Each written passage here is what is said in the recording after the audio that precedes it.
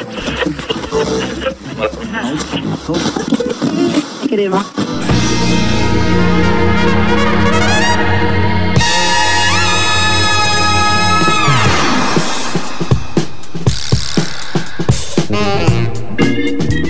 a Javier Allen, que choca con el defensor y con autoridad la clava. 2. Patrulla Juvenil, una vez más con autoridad y con la zurda esta vez. Broadcasting live from Rocket Mortgage Fieldhouse on the sunny shores of beautiful Lake Erie. Good rebound, dumps off to Allen. Allen spins and flushes. Oh my! Oh, turn your back and throw the hammer down. In downtown Cleveland. Hello, Cleveland! Hello, Cleveland! You've tuned in to Wine and Gold Radio. Hot Rod steals the ball down the floor. Wham with 2 hands. Now, here are your hosts, Rafa, J-Bike, and Joe G. Hello! Hey everybody, and welcome to episode 5. It's hard to believe. Episode 5 of Wine and Gold Radio. I am Joe G. To my left is Rafa Hernandez Brito. I'm really working on that. I think I'm getting better. Thanks. Pretty good. And then over there is Juan Miguel. John Michael, the voice of the Cavaliers. Guys, our perfect record was ruined last night. I hate to say that, but we were 4-0 going into last night, into, I should say, Wednesday night's game. You mean our podcast was undefeated? Our podcast was undefeated, 4-0. We took one on the chin. Clippers, good game, competitive game, but we finally had our streak snapped last night. Tough game. Clippers just shot the hell out of the ball. I mean, what can you say? Especially Paul George. And before we let our guy in here, you know, I got to give him a segue. Mm-hmm. I knew it was going to be a long night because my father always told me to watch out for guys that have two names in their name. 2 first names. In the 2 first names, you know. And then we had Kawhi Leonard and Paul George. So what do you think of that, John Michael? Yeah, well, when it comes to those two, that's a good team, by the way, isn't it, guys? I mean, that's and that's, you know, obviously the understatement of the NBA, but this is a team that, to me, it was shocking the way they exited last season. I mean, I don't think anybody expected this team to get knocked out in the second round, particularly after they had a 3-1 lead over Denver. This team, I think we saw it on display, to me, is built for the playoffs. I think their bench took a little bit of a hit with Montrezl Harrell no longer there, JaMychal Green. But again, when you look at what Tyronn Lue likes to do, I mean, isn't that the vintage, you know, Tyronn Lue constructed team? You know, have the ball in the hands of a Paul George or Kawhi Leonard. When everybody collapses, kick it out, shoot the 3. I mean, this team is shooting threes at 42%. Is shooting threes at 42%. I mean, Lou Williams is shooting threes at 36%. He ranks 10th on the team in three-point percentage. So, I mean, these guys are lighting it up from all over the place, and it was on display. So some nights you tip your hat, right? I mean, Paul George went 8 of 9 from 3. So they hit their first 5 threes. Right? Yeah, that's a heck of a ball club the Cavs played last night. You know, you move on. It's to me, guys, it's almost like, look, the Cavs, if you're looking at phases of the season, right? I mean, the Cavs weathered the injury storm, right? I mean, that was a difficult portion of the season. Come out with a certainly a respectable record, right? Now, February, the opponents, everything else, the games are coming at you fast and furious. Until the break, the Cavaliers play only one team with a losing record. That happens to be Oklahoma City, and they're no picnic either. They're playing some pretty good basketball. So the opponents are coming. The difficult schedule's coming in the month of February. This is phase 2. All right, the team moves on to this phase. They've gotten through the first phase to me, and now I think it's going to be fun watching how this all unfolds in February. I want to backtrack just real quick. The Timberwolves split before the Clippers contest. 2 winnable games, again, when you're talking about, and I forgot to tell you that if the season ended today, the Cavs would be in the playoffs, and that's a very important thing. Are we in the playoff or are we in the play-in tournament? No, 7th. Ranked 7th. Very close. I think the Knicks are right on us. Toronto right there. So, obviously, it's early. But, again, I want to go back to the Timberwolves game in that Sunday night. That was a game, and Austin Carr at the end of the game, I thought, brought up a great point in that's in the end, the Cavs rallied 9-0 run in the last 2 minutes and didn't catch up. And Austin said, this is the part of the game it really hurts when you knew you could have beat that team and you didn't. And that last 2 minutes kind of say, man, we should have had that one. That was a game maybe later in the year that you might say, should have took it. Sure, but that said, I think the team felt that way too, and come back with a real nice response the next night. And come home and beat the Timberwolves. Darius Garland, to me, was the player who most epitomized that. He went to the coaching staff after that first game of the doubleheader and said, "I didn't like the way that looked or felt," and they talked it over. And the message from JB Bickerstaff, he told us, was, "You're going to have guys coming at you every night." And we know that part, but he said, "You're going to have to play with that same edge and that same, not anger, but that same intensity that guys are coming after you." And boy, was that on display in the tail end of that twin bill, as Garland dished out 11 assists and had some critical buckets down the stretch. And when you're talking about a season where you want to see players progress and get to that level where they're going to be a productive part of this core, Garland's already productive, but he's taken those next steps in this just his sophomore campaign. So I think those are all good signs for this Cavalier team. So the Cavs obviously got that second game. They wanted to get that one anyway, but I'm sure Coach talked to them before the game that they wanted to get that one specifically for your birthday, Rafa. Yeah. John made fun of me on Cavs HQ because they actually put me on Humongotron, and of course nobody told me about it. So they put me up there for like 20 seconds, talking, like pumping about my birthday, and then when I look up, they took the camera away. And you're kind of a shy person too, so I never like doing things. That's the irony. Every time he's on there, otherwise he's looking up within a second and playing at the camera. Hey, see, Los Cavs. And on his own birthday, he missed the whole show. So we just wanted to wish you a Wine and Gold Radio happy birthday to our birthday boy, Rafa Hernandez Brito. You'll be getting spanked later. I might bring D-Mac by for that one. Happy birthday to you. Happy birthday to you.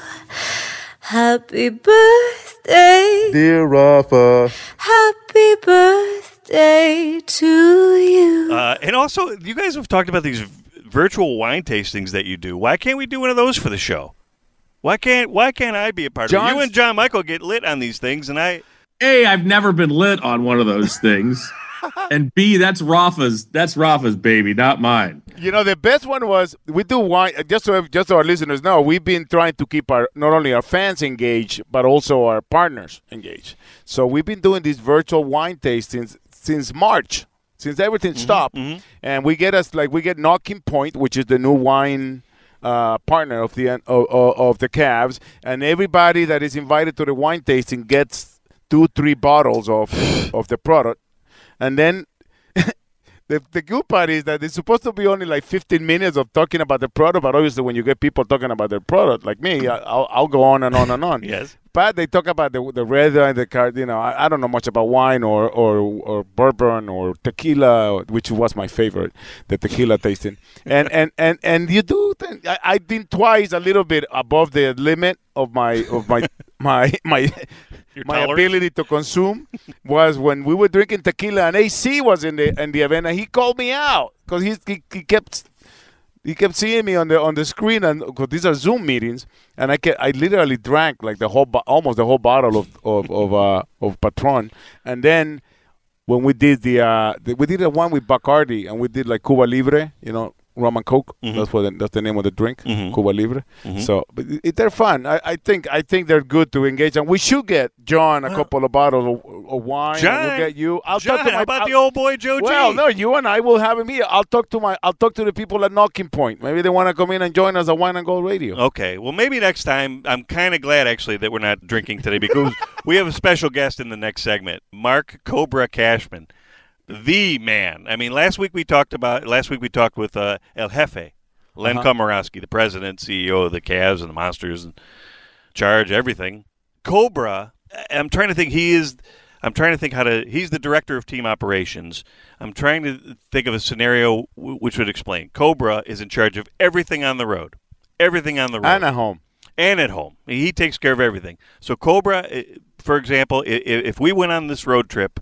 If we went on a current road trip and between shoot-around and the game that night and leaving after the game, if Cobra went to the bar and got kind of blacked out or something. We went MIA. Or went MIA, it would be like as if you left a bunch of fifth graders on a field trip in Washington. That's how useless we would all be.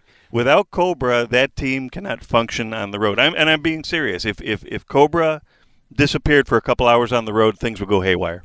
The amount of stuff that he has to take care of, unbelievable. Beyond what everybody else thinks that the person in charge of team operations takes care of, is beyond me. But I think when we have him on, I want to ask him about 2 stories that are really awesome, which is, do you guys remember the black uniforms that we wore in 2016 for the championship?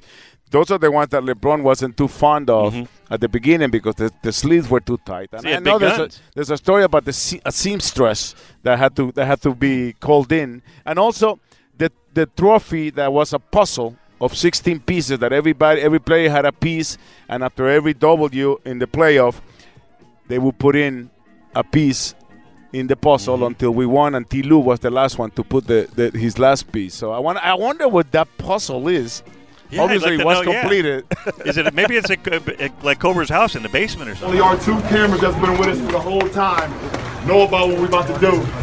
But we're going to unveil it to the whole world. This was our inspiration throughout the whole playoffs. RJ, wait on RJ. So listen, Cole, you got the box? Right. What I'm going to explain to y'all, we call this thing a puzzle piece.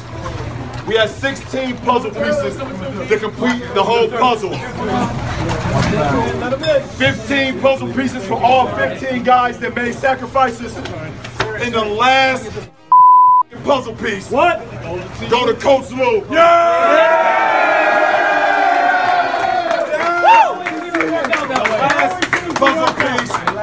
last puzzle piece, it always seems to work out. Hey, you gave me a hell of a game plan. Hey, come on. I thought you been away from me. The last puzzle piece. I don't know, but he's definitely going to know about it, and I'm sure you got plenty of other questions for him. I have a million questions for Cobra, but we probably won't get through all of those. We'll be back in a couple minutes on Wine and Gold Radio. We'll have Mark Cobra Cashman. I'm really looking forward to this guy, our special guest. Wine and Gold Radio. Hi, this is Tim Elcourt. I listen to a lot of different things, but I never listen to Wine and Gold Radio. There's more of this. Wine and Gold Radio. After this, on Wine and Gold Radio. The Cav City Collection is now available online at cav.com/shop. Rep the land with jerseys, hats, tees, and more, inspired by the Cav City Edition uniforms. Love running the lane, left side dance, pow, with 2 hands. The Cavaliers, in a partnership with the Rock and Roll Hall of Fame, introduced the team's City Edition uniform, featuring a design and style that reflects the grit, attitude, and spirit of Cleveland's rock and roll roots. See the whole collection at cav.com/shop. Hi, I'm Campy Russell, and I never listen to Wine and Gold Radio because I'm from Michigan.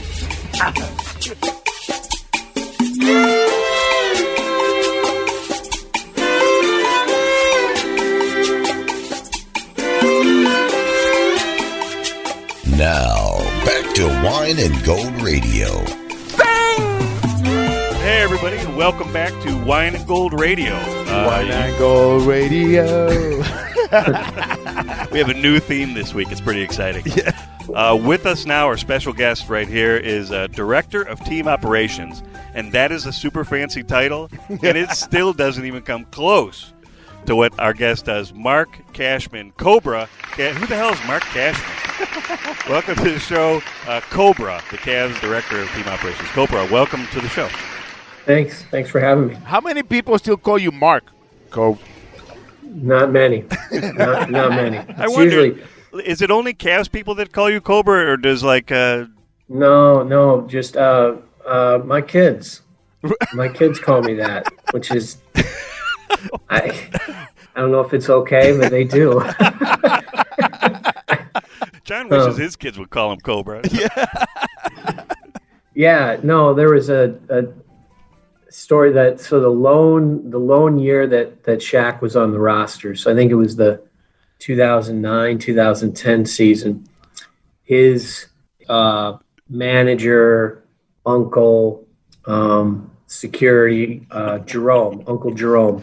Right. This was about early March, I want to say. And he was in my office at the arena.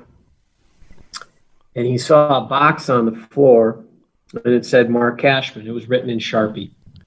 And so you got to remember now, it's March. So, like, we'd met. We were, 3/4 of the way through the regular season. And he starts saying the name Mark Cashman. He says it 3, maybe 4 times. And I'm not paying any attention. I'm at my desk. And then he turns and says, Cobra, he said, who is Mark Cashman? He said, I see that name on the rooming list on the road all the time. And he said, who is that? I said, that's me. He said, get out of here. He said, no, he said, I thought you were Cobra. I said, who names their kid Cobra that loves their child?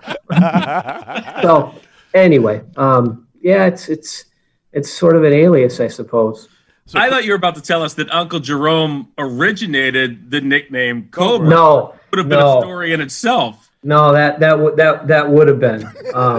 No, that's it was something in college a long time ago. It's not a very good story. There's really nothing to it. It's not dirty. It's not salacious. It's very benign. But I was in a fraternity, and so the rule was if somebody gave you a nickname, particularly if they figured that you didn't like it, that meant that it was all the more that they were going to call you that.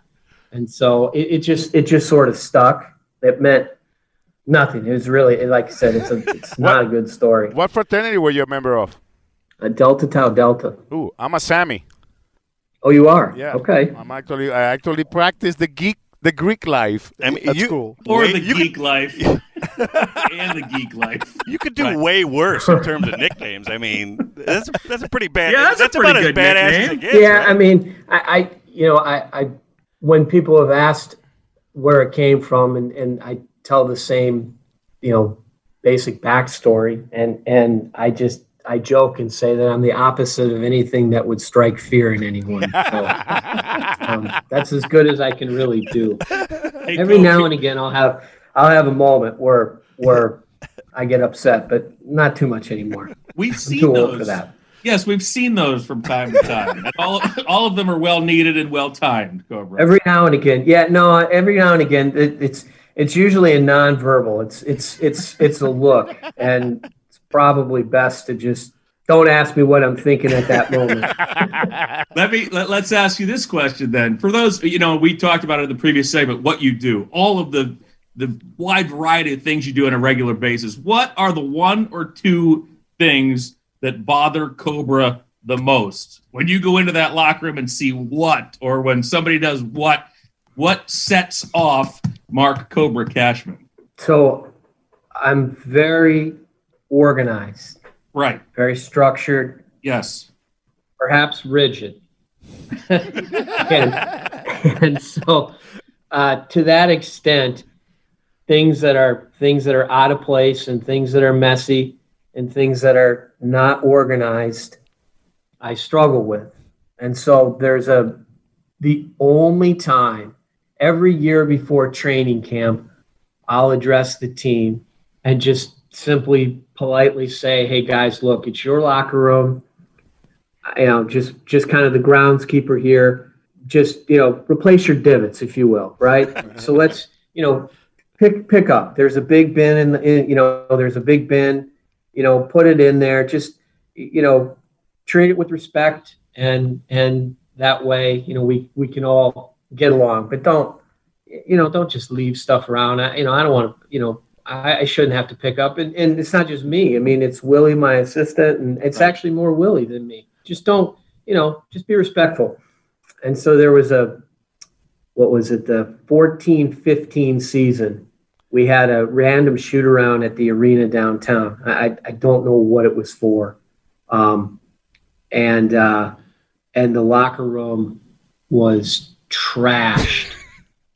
I still keep a picture of it in my equipment room here in Independence. And that's the most I've been upset with just sort of the collective group. And so the next day at practice, I asked Coach Blatt if I could say something to the team before we started practice. And usually when I come out of my office, it's never good news because it's like some travel related thing. It's like, because I'm not out there during practice. That's when I can get things done because they're not asking me for stuff. And so, yeah, when I come out, it's sort of like the Grim Reaper type of thing. And so I came out and I had this picture in my hand, and I was steamed, and was like, look, it's never going to be like this again. I promise you, if it is like that again, I will leave it like that. I'll leave it exactly how you left it for me. And I don't want to do that. I don't want to be that. I don't want to be in here raising my voice. I've never done this before. And so it was kind of a collection. There were some younger guys that had been with us because that was LeBron's first year back from Miami. Right. And so it was a mix. We had like Tristan and Kyrie and Dion, and they had never seen me do that before. I had never done that before. And then there was LeBron, who had never seen that before. And then you had veterans like James Jones and Mike Miller and Brendan Haywood. And so it just was sort of this young and old mixture. And they were all looking at me like sort of in disbelief, like, I can't believe, this idiot's just, on a rant like this. So anyway, but to that point where LeBron has always been so, it's been great for me is because, he's not like that. That actually that day he didn't come to shoot around. He was sick. And I think he would have, if he would have seen that, it would have never been that way either. So in that regard, that's probably one of the reasons we get along is because he's structured, he's routine oriented. He, likes things to be a certain way. And you guys know, you guys have been around him. And so I think from that standpoint, it meshed well because I don't like a lot of, if things are disorganized, I get real chippy. Sorry. So that's a long answer, J. Mike. No, that's a good answer. I know Brendan Haywood made it. We released somebody or traded somebody. I know later in that season we traded Dion. And we traded, who else? Alex Kirk. Alex Kirk, yeah. And there was maybe a third. Lou we were in Philly when that happened.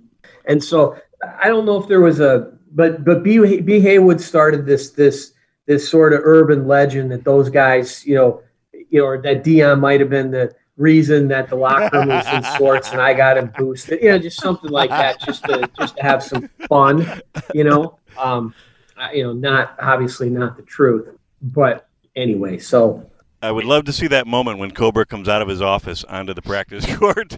It was great. Some of us saw it. It was fantastic. Oh, so you witnessed this. We've been to some of those. Yeah. If it's sort of an overarching philosophy of mine anyway. I feel like if I do my job effectively, you shouldn't even know I exist and I'm not there. It's like a ref, like a referee. So if I do it correctly, and I don't say it often, but it is. It's something I think if it's done the right way, at least in my mind, then you shouldn't know I'm there. And if I have to come out, it's usually for a bad reason. I'm hearing like the Enter Sandman song. Yeah. Yeah, it's a Grim Reaper, all right. Hey, Cobe, you said, you talked about Shaq's Uncle Jerome, right? I mean, in your position, yes, you get to interact with a lot of folks, all right? Yeah. You've been around here for a long time, for a lot of years. If you had to list or tell us maybe the 1, 2, 3 most interesting, unique personalities or stories that, you've got to have volumes of stories from your experience here, but some of the things that others would not believe that you witnessed throughout your time here with the Cavaliers. Okay, so yeah, I'll stick to stories. Yeah. So this is a very memorable trip. Now I know it predates Rafa, it predates J. Mike. I don't know about Joe G, but it was LeBron's rookie year.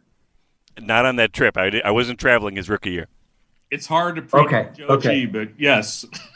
Okay. So LeBron's rookie year, back then for preseason, you could play a max of 8 games and a minimum of 6 games. And we were slated to play 7. And they were 6 road games and 1 at the Gund at the time. And so the business side, obviously knew that we could probably, we could get an 8th game, a second home game, and it would obviously, sell extraordinarily well. It was LeBron's rookie year. So in order to thread the needle, the only availability on the arena calendar to get it done was going to create a back-to-back for us. So we were going to play at home, and then we were playing on the road the next night. We were playing Toronto. So Paul Silas was our coach, and I won't say the guy's name.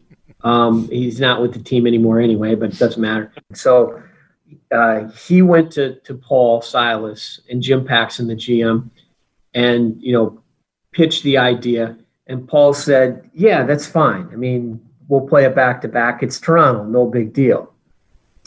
But wait, what they failed to tell Paul was that this game was against Toronto in St. John's, Newfoundland, the easternmost city in North America. It was a 3.5-hour flight, and we lost an hour and a half. So Newfoundland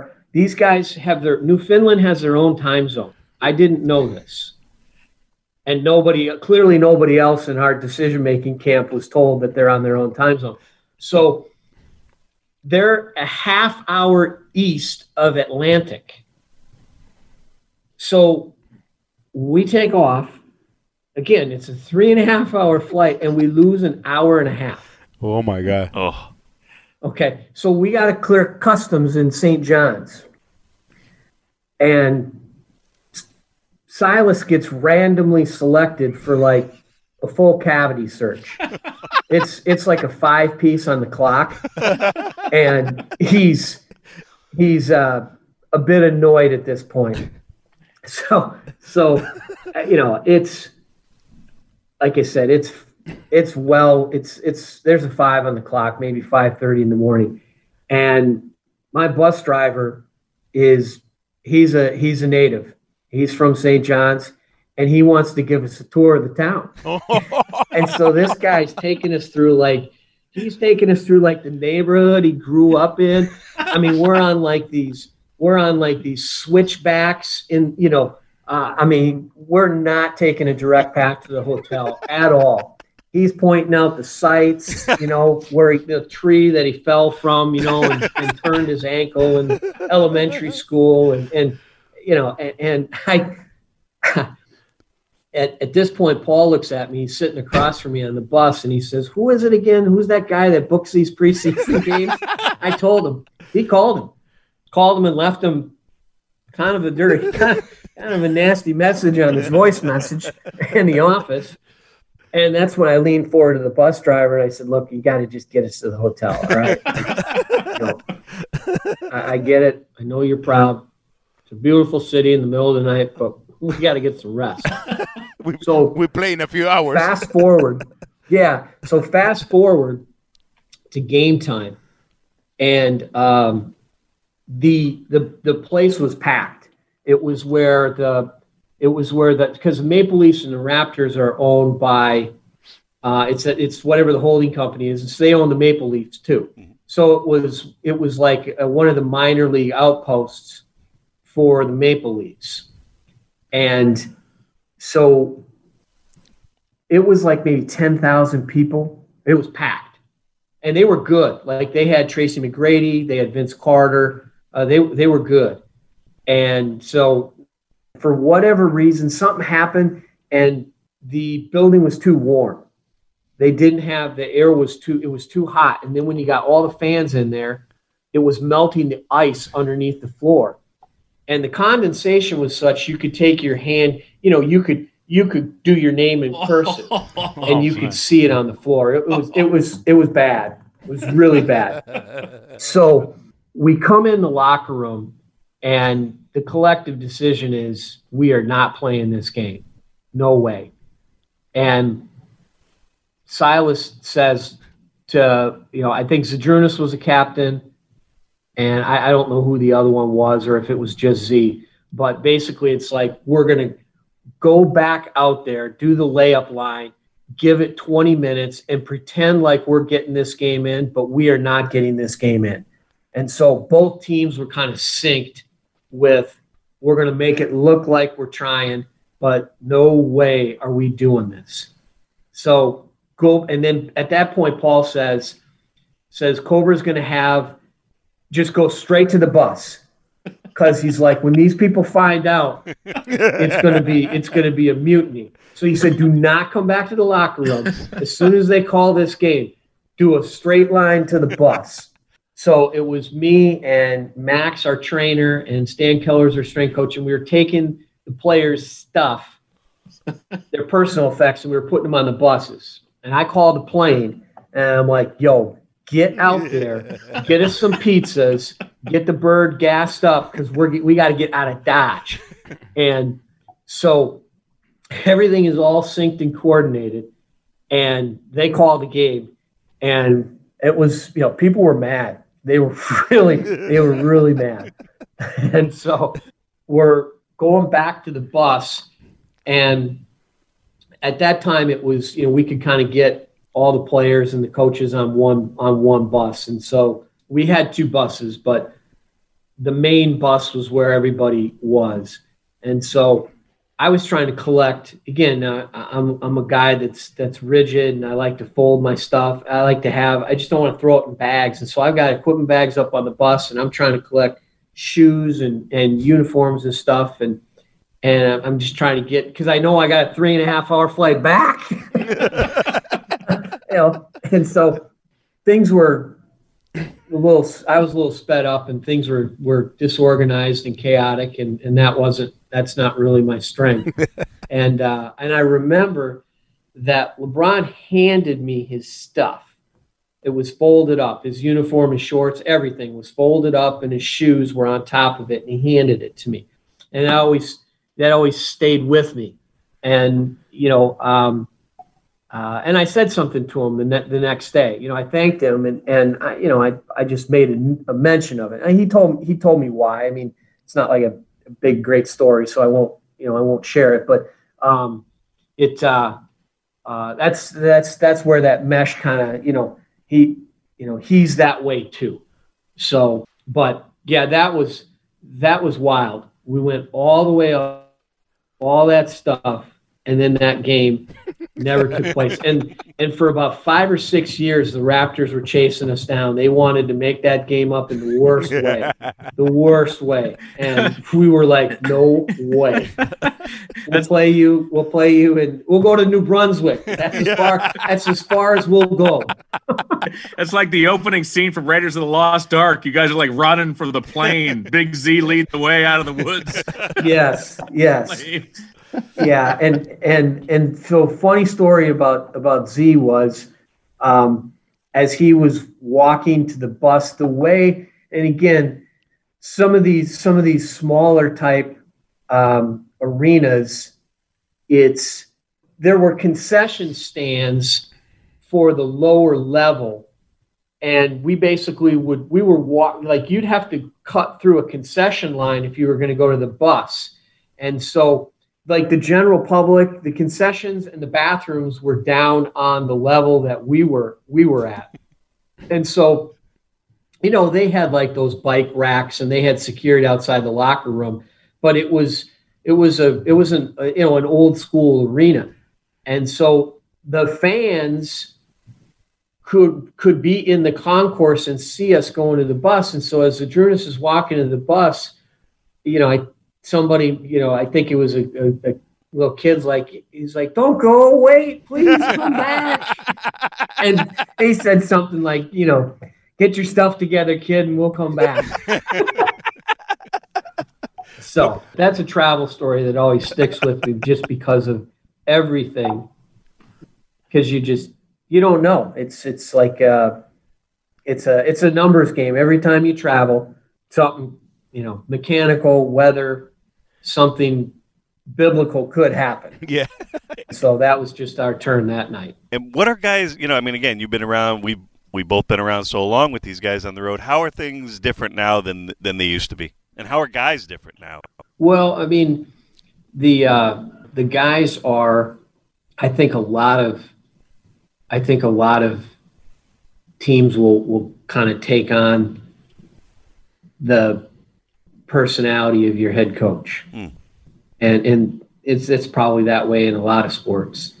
And so in our case, JB is one of the most flexible guys I've been around. He and Tilu are extraordinary with their time, but also just their adaptability.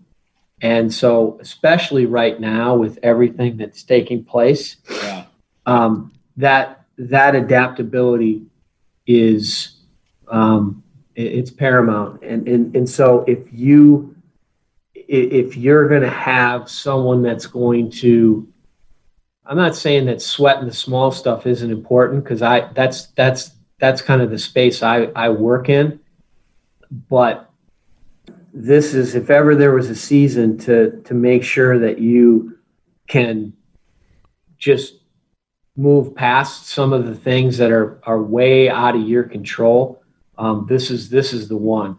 And so from that standpoint, our players have been phenomenal with all of the changes. It's kind of like quicksand, you're a memo away from another shift, and it's all well intended. It's to keep the train on the tracks and to keep it moving. So the league's done a great job.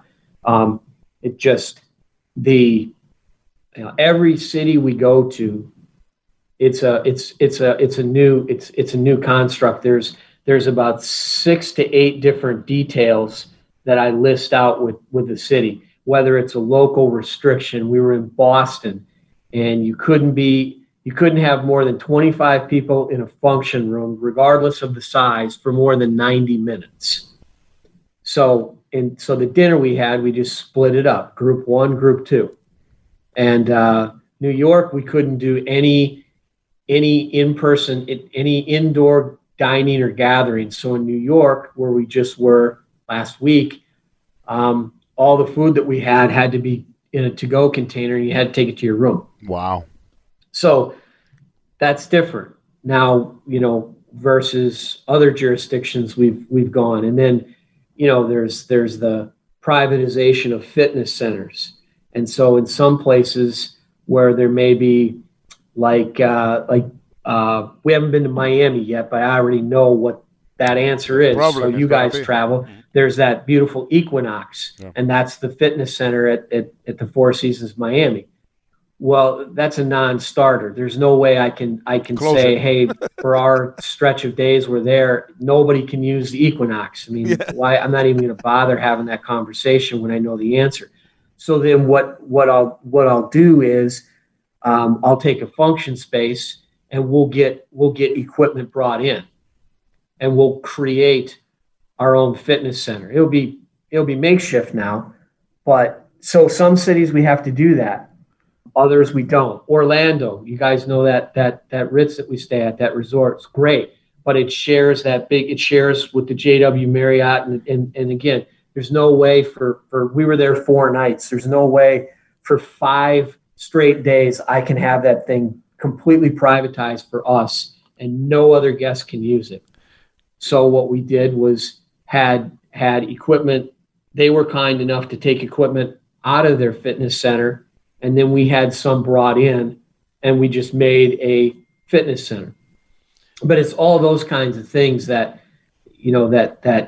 and so, hey guys, we just got to this city, and this is where you got to get your bags. This is where we're going to come in. This is our ingress and egress. this is the local restrictions on food. This is the fitness center. Just things like that, things that you would take for granted. Before we let you go, if we're gonna talk Cavs stories, we have to have championship stories, right? In the mix. Can you talk about do you have anything to do with the puzzle that everybody had a piece for? Oh, the puzzle. Or you want to talk about the black shirt that didn't fit the sleeve a little? I heard something about a seamstress that had to be flown to San Francisco. So those two things would be.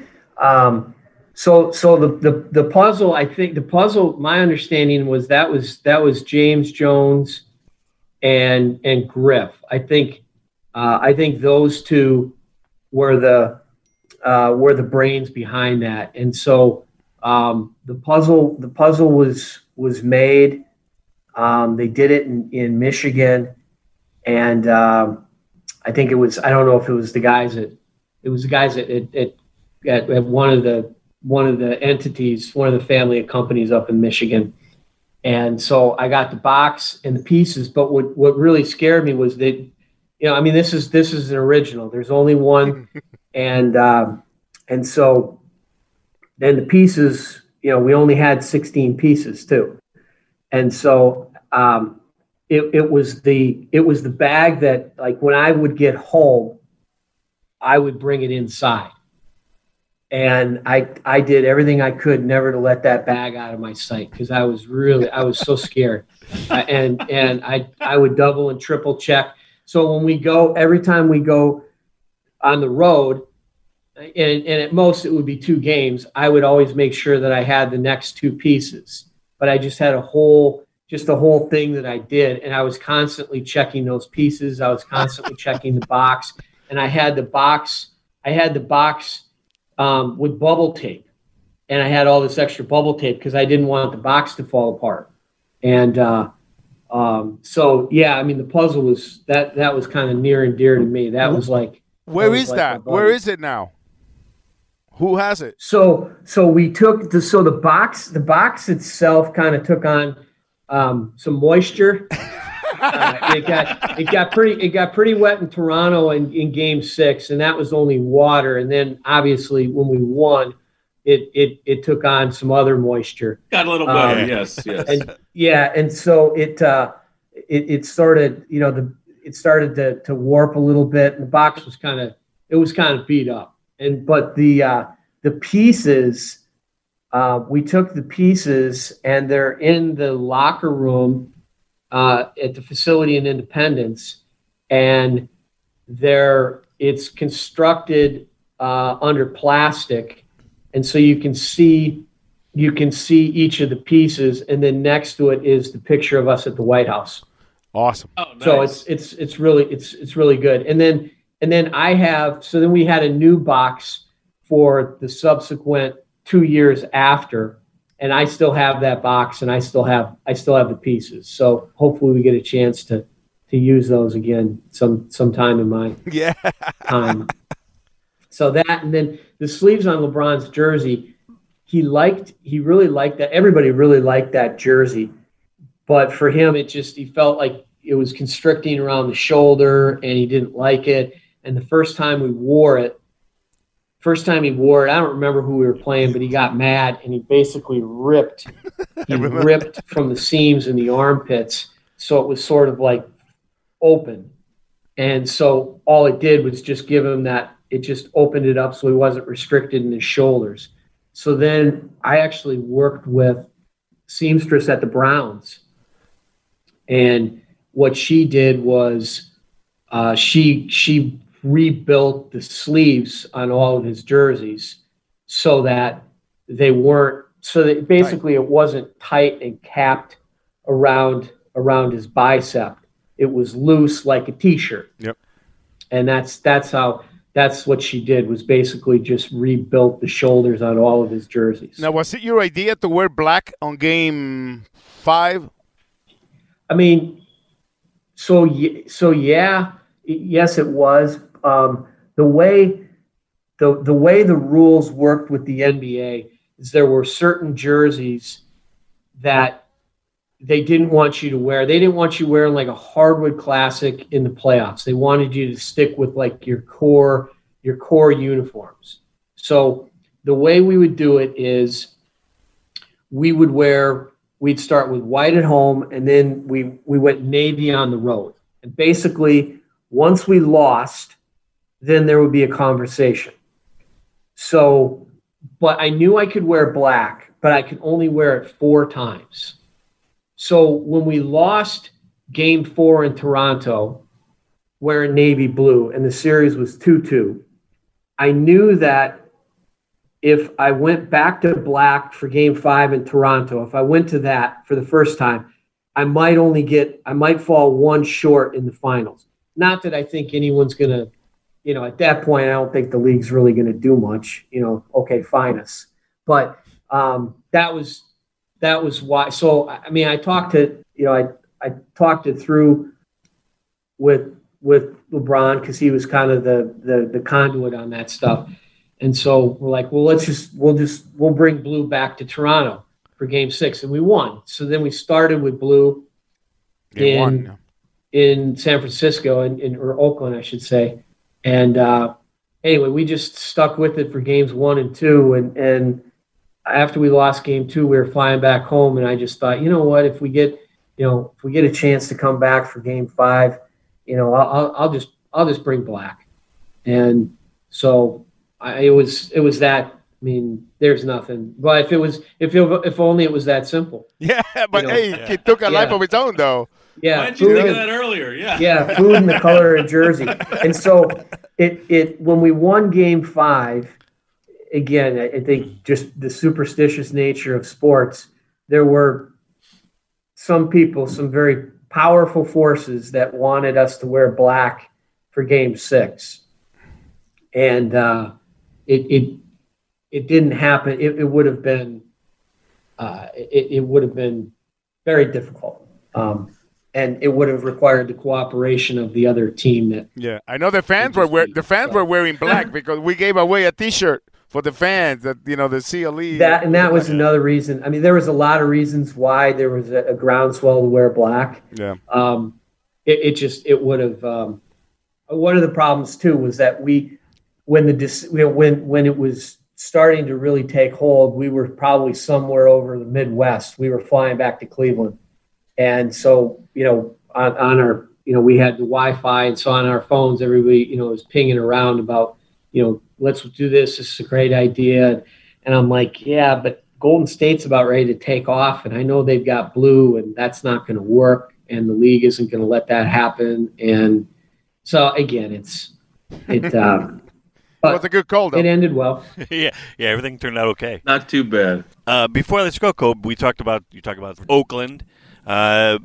You got within the next, I guess, 72 hours or so, you guys will be leaving for the first West Coast trip in the COVID era. Again, so what do you have coming up on this trip? You have to plan a Super Bowl party for Sunday. you have a long way to go. Yeah, we get to.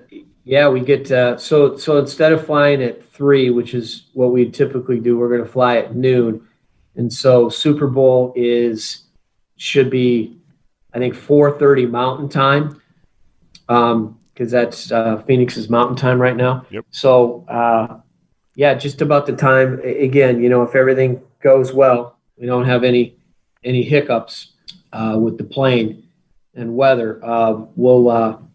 We should get to the hotel about 3:30. Everybody have about an hour to get ready, and then we'll have a gathering, a socially distanced gathering in Phoenix for the Super Bowl. And then after that, Denver, Portland, Los Angeles, and San Francisco, those 4 are those are going to be some of the most restricted places that we're going to go with the number of cases they have and everything that they've got going on. So I think that those are going to be a lot like Los Angeles, especially. I mean, from everything I've heard, and we've seen the Lakers and Clippers now in the last 2 weeks. Their people have talked about just what how quiet things are. So we're not permitted to leave the hotel except for basketball business. So we're staying downtown. First time ever. No montage. I've never stayed downtown. Ooh. Not even back when the Clippers played at the sports arena. Wow. Never stayed downtown. I only have one request. Sure. Could you make the action on the Super Bowl digital so we can take part of it? Yeah. So Big Dan Giroux is going to do Square. So I'll have him loop you in. Please. I think with the golf league and just some of the other things that I've got going on the side, it's nice when people jump in and just offer to take that sort of gaming angle off of my plate. Just don't let Spiro take it over. And I do appreciate it. Yeah, Steve's still trying to figure out the confidence pool from December. He's still trying to figure out how he's supposed to rate the Arkansas TCU game that got canceled. Yeah. Mark, hope you're the best. Thanks for visiting with us. Cobra, thank you so much for visiting. Guys, thank you. Take care. Take care, man. Mark Cobra Cashman. We could probably do 4 or 5 shows with him. So, I mean, we didn't talk about the golf pool that Joe Michael loves so much. We will be back with segment 3. Take a nice look ahead. Like we heard from Cobra, we got a nice long road trip coming up. West Coast, the first one of the year. First one since the coronavirus kind of took over. So we'll be back with segment 3, and I think we have a song to start out segment 3. I'm pretty sure. Am I allowed to sing it yet or no? Go ahead. Wine and Go Radio. I don't know which one I like better. Wine and Go Radio. Let's check it out. We'll let the fans. We'll let the fans decide. We'll let the listeners do the judge. We'll be back. Wine and Gold Radio right after this. Hi, this is Colin Sexton from Cleveland Cavaliers, and you're listening to Wine and Gold Radio, Cleveland, Ohio, America. There's more of this. That was delicious. After this, on Wine and Gold Radio. Designed from the land, for the land, the Team Shop has introduced a new in-house apparel line called the Land Collective. The first series is inspired by the 2020 NBA Draft. Each series will focus on a specific theme and feature exclusive pieces that will only be available while supplies last. Get these new looks from the Team Shop today only at Cavs.com/shop. For more style inspiration and to be the first to know about upcoming collections, follow at Land Collective on Instagram. Oh, Wine and Gold Radio. Wine and Gold Radio. Wine and Gold Radio. Wine and Gold Radio. Oh, here the Cavs go again. So let's talk to our favorite friends. J. Mike, Rafa, and there's Joe. Wine and Gold Radio. Oh, Wine and Gold Radio. Wine and Gold Radio. Wine and Gold Radio. Wine and Gold Radio.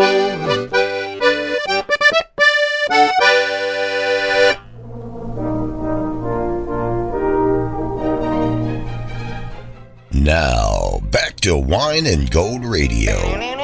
You say it's your birthday. It's my birthday too. I'll tell you, if there's one thing Clevelanders love, one thing, it's a good polka, baby. And that's one thing I learned from Len Komorotsky, our guest last week, that Cleveland is the place where polka lives. El Jefe. Yeah. Well, he asked about what genre he was part of, and he said polka. So I went on Twitter and requested anybody who knows a polka band to let me know, because I had a favor. And this kid, TJ, he replied right away, put me in touch with Jake, who I understand is the legend, the myth of polka here in the Cleveland area. He's the leader of the Chardon Polka Band? Yes. Oh, man, really impressive, I have to say. I almost wanted to kind of get up and do a little dance. I'm now questioning what will be the next genre for the challenge to go get. I don't know. Zydeco, we got heavy metal. Really, we we should have do a everything. rock and roll one. Because should. We're in the city where rock and roll was born. Exactly. We should on it. explore I'm on all genres. And by the way, impressive turnaround. The last week, El Jefe asked for polka. The next week, Michael Clayton lines up some polka, baby. That was nice. That's very nice. I love it. Hey, before we move on, before we look ahead at next week's games, we have to get serious for a second. I really mean it. We lost one of the legends of Cleveland radio and a great guy and a good friend, Les Levine, from More Sports. And Les Levine passed away this morning. I just wanted to pass along our condolences from Wine and Glow Radio, from myself. Rafa, I knew you knew him right when you first got here. You know what's amazing to me? And you always had said this to me a couple of times since we met, is that you cooler than you're supposed to be. Mm-hmm. Yeah, are you cooler than you have to And be? when I came to Cleveland, he was literally the first person that actually took interest in the fact that the Cavaliers were broadcasting their games in Spanish, and he interviewed me. I have absolutely no idea who he was. And then I learned what a legend he was here in terms of TV, radio, cable, and everything, how everything was evolutionizing.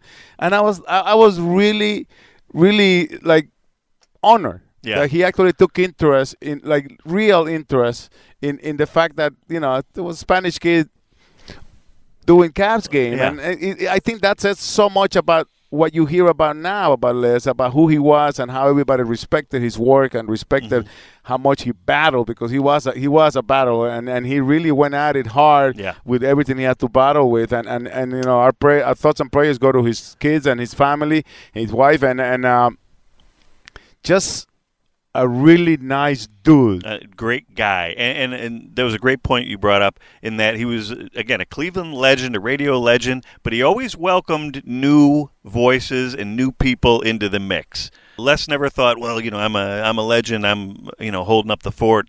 He always welcomed in new young voices and new young talent. I always loved and respected Les Levine, and just want to say, like you said, our prayers up to him. Give me a How Come Quickie on WHK. How come? Give me a How Come Quickie. Should I dump that? No, on WHK. How come Bill Belichick fills me with the urge to defecate? Give me a How Come Quickie. Go ahead on WHK. How come when I think of the Indians, I think of inspiration, and when I think of the Cavs, I think of determination and perspiration, but when I think of the Browns, I think of constipation? Give me a How Come Quickie on WHK. Go ahead. I need a quickie. Go ahead. Let's go this way. You're on WHK. Give me a quickie. How come Mike from Captain Tony's only has I can eat pizza and pasta tonight? Give me a How Come Quickie on WHK. How come Bill Belichick coaches like, yeah?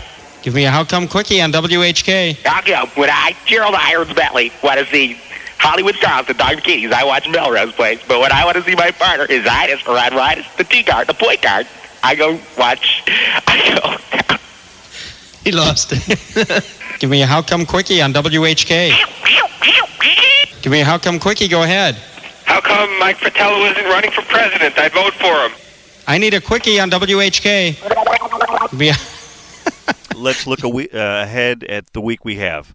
Wrapping up the 4-game homestand back-to-back with the heavyweight Bucks on Friday and Saturday night. Not going to be easy. What do you think, John? It's a good way to warm up for the West Coast trip.